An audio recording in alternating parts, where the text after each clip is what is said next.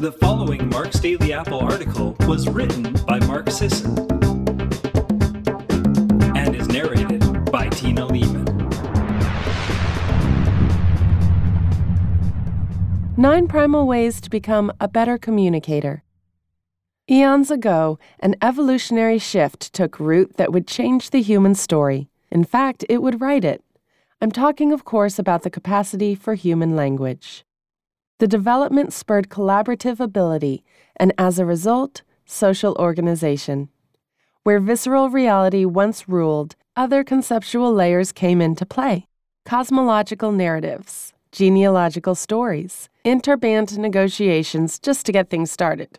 Perhaps rudimentary drawings or food offerings might have put us on a path to the above, but it wasn't until language that these came to real fruition. With language, culture and all that comes with it was born. The ability to communicate didn't eradicate raw instinct by any means, but it spoke back to it and opened up options for human social connection. We rely on communication for all we do: how we parent, how we lead, how we love, how we navigate the world and all of our relationships.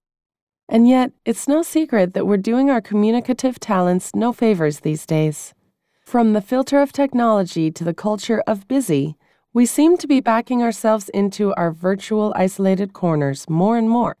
Sherry Turkle, a writer and researcher I mention in Primal Connection, studies digital culture and its effect on human communication.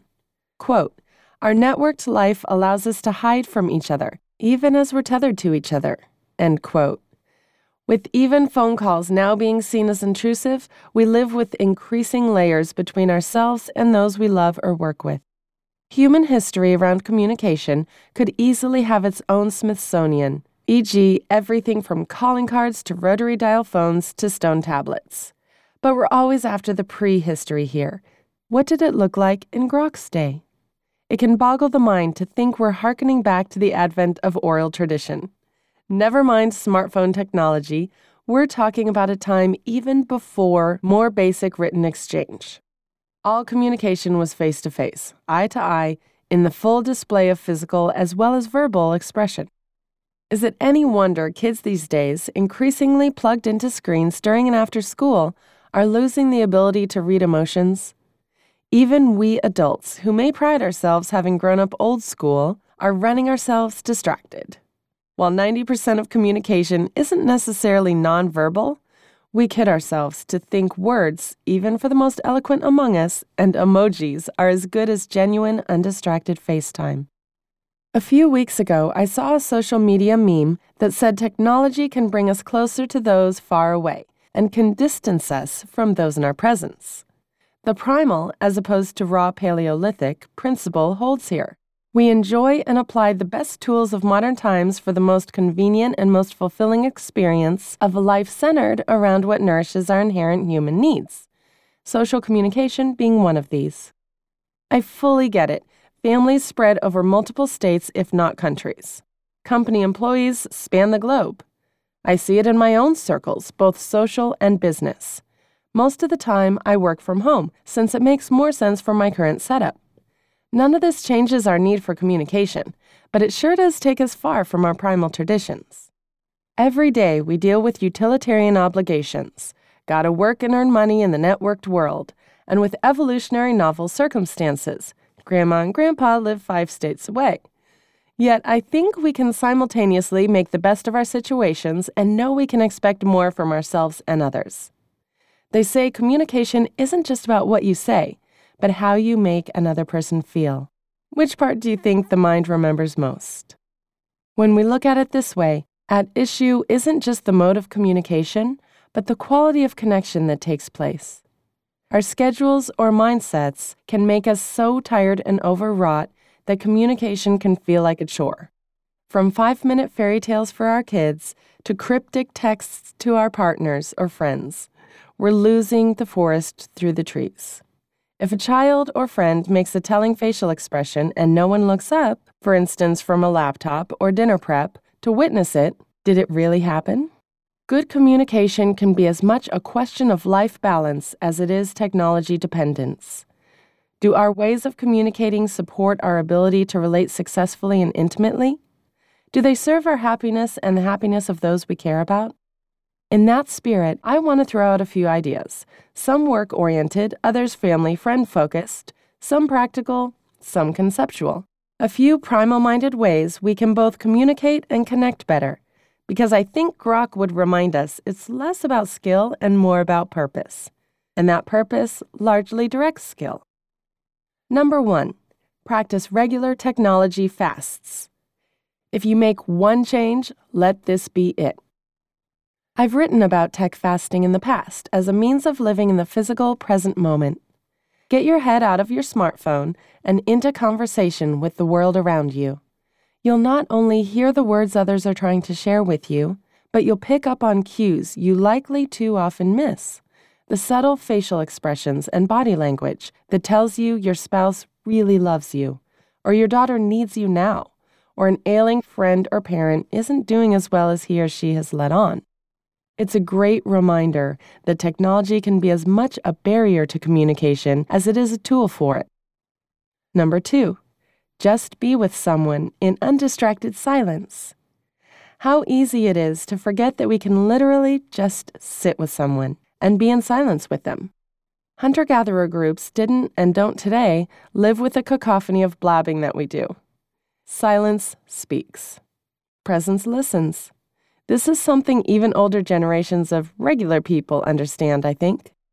As silence becomes rarer, so does our appreciation for its significance. Number 3, embrace storytelling.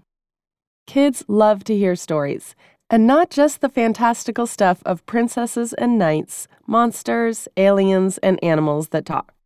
One of the fun things about grandparents is the stories they've amassed, about mom or dad as a youngling, about themselves, about historical events, about life before XYZ invention, or with whatever war or scourge inspires vicarious horror in a child's imagination. The best speakers, whether they be preachers or politicians, teachers or business leaders, know how to employ stories to their end. Stories are entertaining, they're absorbing, and they often communicate points better than any directive you could ever come up with. In Grok's time, and even into the first few thousand years of semi-recorded history, morality, convention, and religion were communicated through story rather than law.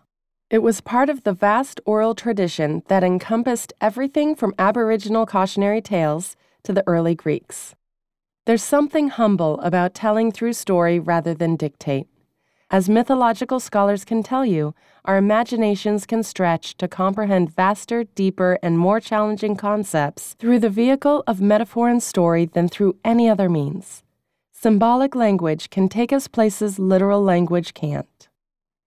Number 4, reinstitute the traditional family or friend reunion weekend. When I was young, it was customary for extended families to gather once a year for a big get-together. Cousins, grandparents, distant aunts and uncles would all gather for the annual steak fry or barbecue on someone's farm or at a local church.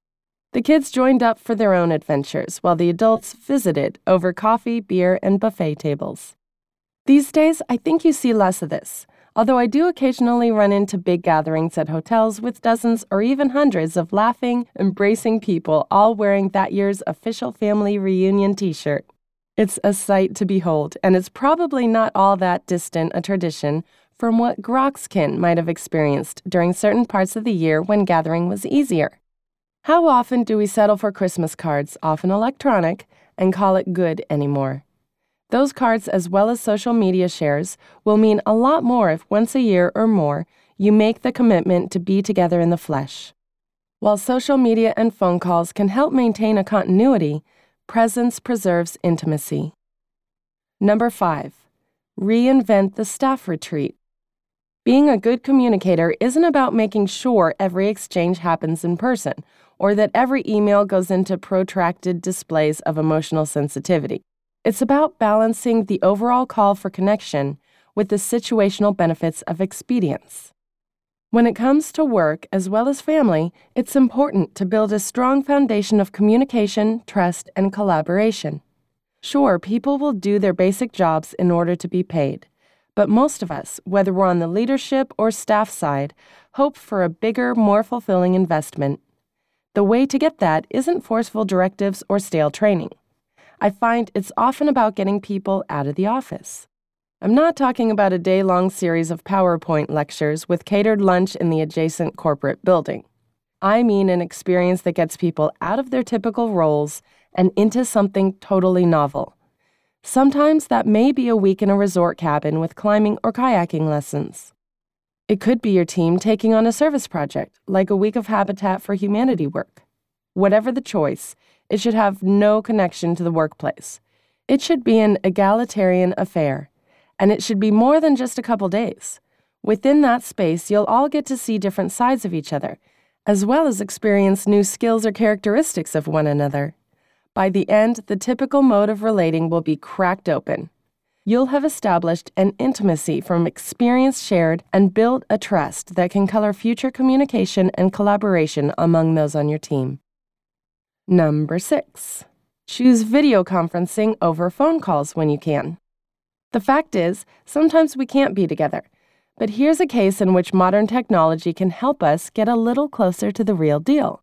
Whether it's a weekly staff meeting, how many people telecommute these days, or a call to the grandparents, the visual aspect of greeting and conversation is invaluable to feeling connected and included.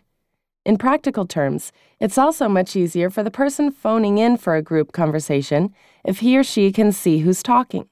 Who agrees with me there? Number 7, don't forget about the power of physical contact. It's well known we're a stingy bunch in Western society. Other cultures tend to be much more hands-on than ours when it comes to showing affection, and the same is true of observed hunter-gatherer societies. Obviously, we navigate what's acceptable versus unacceptable in the workplace, but among those in our family or social circles, could we be more demonstrative than we typically are? Could we offer more hugs or a quick squeeze of the shoulders? What about a kiss goodbye in the morning? How often do we hold the hand of our child these days? Would we be willing to take our mother's arm as we walk with her? When we remember the purpose of communication is ultimately relating, we understand how important physical touch can be. Number 8, consider your body language. Restaurant servers and flight attendants are among those trained to look their customers in the eye. It's part of their job because a key aspect of their work is making people feel welcome and valued. Sometimes those of us in jobs less explicitly service-oriented forget the impact of that simple behavior. Looking someone in the eye literally says, "I see you." How many of our conversations do we go through in a day, probably more so at home than at work, when we fail to even look the other person in the eye? Do we yell at our kids across the house to wash their hands and come eat? Or do we take a minute to visit them in their rooms, get down on their levels, look them in the eye while lightly touching their shoulders, and tell them it's time to eat? Do we stop what we're doing and face them with an interested and quiet expression while they tell us about their day? Do we offer the same courtesy to our partners? How do we look when we're sitting in a meeting? Are we slouched back in our chairs, doodling on the pads in front of us, or are we focused attentively on the speaker? Do we compulsively sit hunched with crossed arms and a disinterested scowl at our in-laws? Guess what? Grok's family wouldn't have liked you either, and very possibly would have taken you to task over it. Here's the cut-to-the-chase Primal principle. Take responsibility for the energy you give off. And number 9, deeply consider your words. Because technology diminishes or omits the input of facial expression and body language, what I'd call the social checks and balances of face-to-face communication, the onus is obviously on our words. When you add in the fast pace we fly by these days, we're looking at a pretty high likelihood for miscommunication, or at least the risk of not communicating our full intent. Most likely the emotion behind our request or comment, always the most tricky and nuanced part.